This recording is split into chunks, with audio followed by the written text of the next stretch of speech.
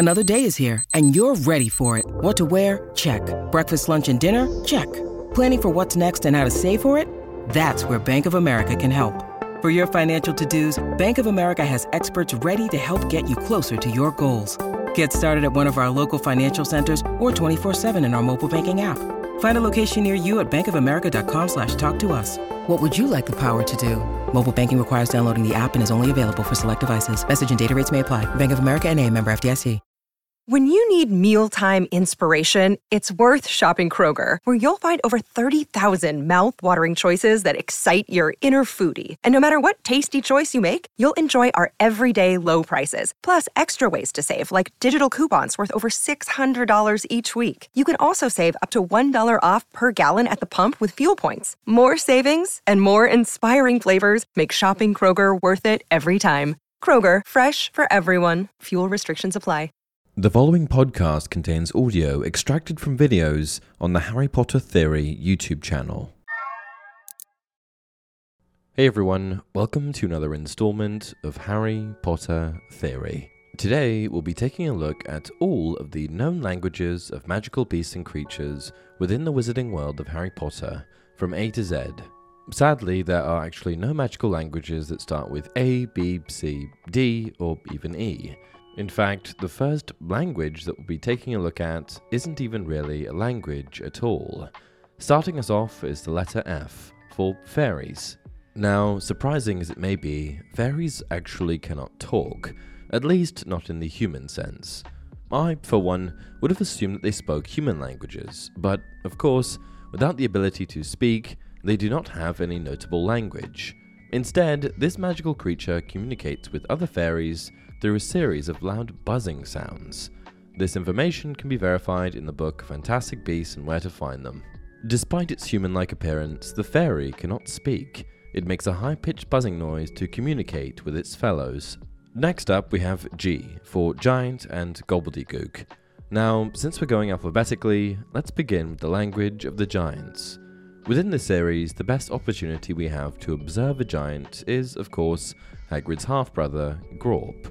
And it is through both Grawp and the tribe of giants, who Hagrid attempts to form an alliance with, that we are given evidence of a giant language, since Hagrid is unable to properly communicate with the tribe and Grawp, and yet they are able to communicate with each other. Proof of a language, or at least some basic form of communication, can also be seen in the use of the giant's term Gurg, which is the title given to the strongest giant, and therefore leader of a tribe. That said, the name and true functionality of the giant's language is unknown. It's also worth noting that some giants have been reported to speak basic English. The second language starting with G is Gobbledygook, the well-recognized language of the goblin species. Gobbledygook is a widely documented language. For example, it is one of 72 languages Miranda Goshawk's Book of Spells was translated and published in, also proving that it can be written, as well as spoken. Gobbledygook chatter can be heard in Diagon Alley amongst the goblins employed by Gringotts Wizarding Bank. Many of the witches and wizards who have heard it describe it as being a rough and unmelodious tongue, a string of rattling, guttural noises. However, despite it being an unpleasant-sounding language, it is indeed a teachable one, meaning that you do not need to be a goblin to speak Gobbledygook. We know this to be true because there are several witches and wizards who are, or were, able to speak it, such as Barty Crouch Sr., although Barty Crouch Sr. is probably not the most relatable example, since he was somewhat of a language connoisseur and could speak over 200 languages, including Mermish and Troll, in addition to Gobbledygook. The next few letters in the alphabet, namely H, I, J, K, and L, are all without a language to share, which brings us to M, for Mermish. We first learn about the Mermish language in the Goblet of Fire, when Harry speaks to the Mer people who reside in the Great Lake during his participation in the Triwizard Tournament. What we discover through Harry's interactions is that the native language of the Mer people is an incredibly unique one. Due to the fact that Mermish has been purposely adapted for use underwater, it sounds quite different when spoken above water versus below. Underwater, Mermish sounds like a human language, such as when Harry hears it while in the Great Lake and understands the Mer people to be speaking English. But above water, it is completely unrecognizable, sounding like harsh, raspy screeching. Similar to gobbledygook, Mermish can be taught to non-mer people, as proven by the fact that Albus Dumbledore was a fluent speaker of the underwater language. It also has a written form, once again proven by the fact that Miranda Goshawk's Book of Spells was also published in Mermish.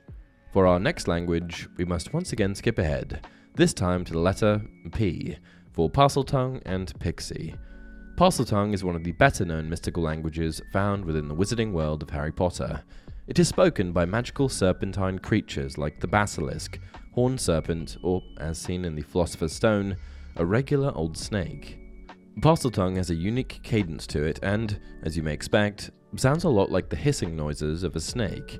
Any human that has the ability to speak Parseltongue is known as a Parselmouth, and it's interesting to note that this particular language is a skill that is very much hereditary, with the most obvious exception, of course, being Harry Potter, which can be explained by the fact that he was one of Voldemort's Horcruxes. Speaking of which, just about every known Parselmouth is a descendant of Salazar Slytherin, including the Gaunt family and Lord Voldemort himself. Those particularly skilled in speaking Parseltongue can do so without the presence of snakes.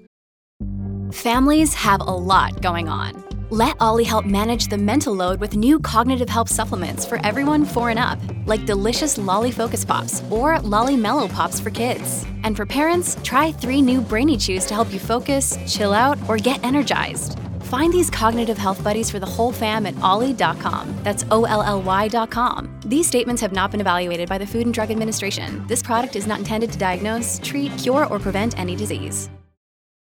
A rather fun fact about Parseltongue is that Francis J. Nolan, professor of phonetics at the University of Cambridge, created an actual language to represent Parseltongue in the films. Another magical creature with its own unique form of communication is the Pixie. Although there isn't much documented on an official language, it's not impossible that one exists. Fantastic Beasts and Where to Find Them explains that pixies produce a high-pitched jabbering, intelligible only to other pixies. In my opinion, this leaves the door open for that jabbering to be a form of structured communication. Moving right along past Q, we come to R for runes. Runes is a particularly unique language in that it is only known in its written form. There is no verbal counterpart. It consists entirely of symbols referred to as the runic language, which has its own alphabet. The language is taught as an advanced course for 6th years at Hogwarts, the study of ancient runes. You may also remember seeing it in the series, inscribed within Dumbledore's Pensieve, and in the children's book, The Tales of Beedle the Bard. Last but not least, we skip past S to T, for Troll. According to the book Fantastic Beasts and Where to Find Them, trolls generally converse in grunts that appear to constitute a crude language, though some have been known to understand and even speak a few simple human words. We don't have much else to go on in terms of the troll's language, considering the only troll we meet in the Philosopher's Stone is without any fellow comrades. Now, if you're anything like me, this list of languages may have you feeling a little put out. Surely there are more than that. Well, for you, and let's be honest, very much for myself, I've also compiled a secondary list of magical creatures and beings who have the ability to speak human languages, starting with the Acromantulas. These are the giant spiders found in the Forbidden Forest that brought Ron's nightmares to life. They are incredibly intelligent and have the ability to speak.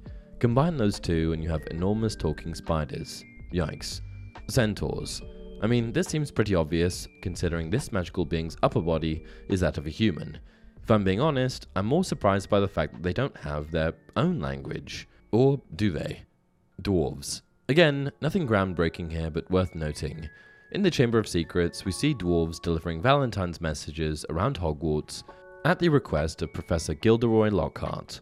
A little odd, but, at the very least, it shows they speak English. Similar to centaurs, I'm somewhat surprised that they don't have a language of their own. Gnomes. Gnomes. Odd little buggers, aren't they? In the wizarding world, gnomes are garden pests that are common in North America and Northern Europe. The Weasley family seems to have somewhat of a gnome problem at the Burrow, as they can be heard swearing in the garden, in English. House elves.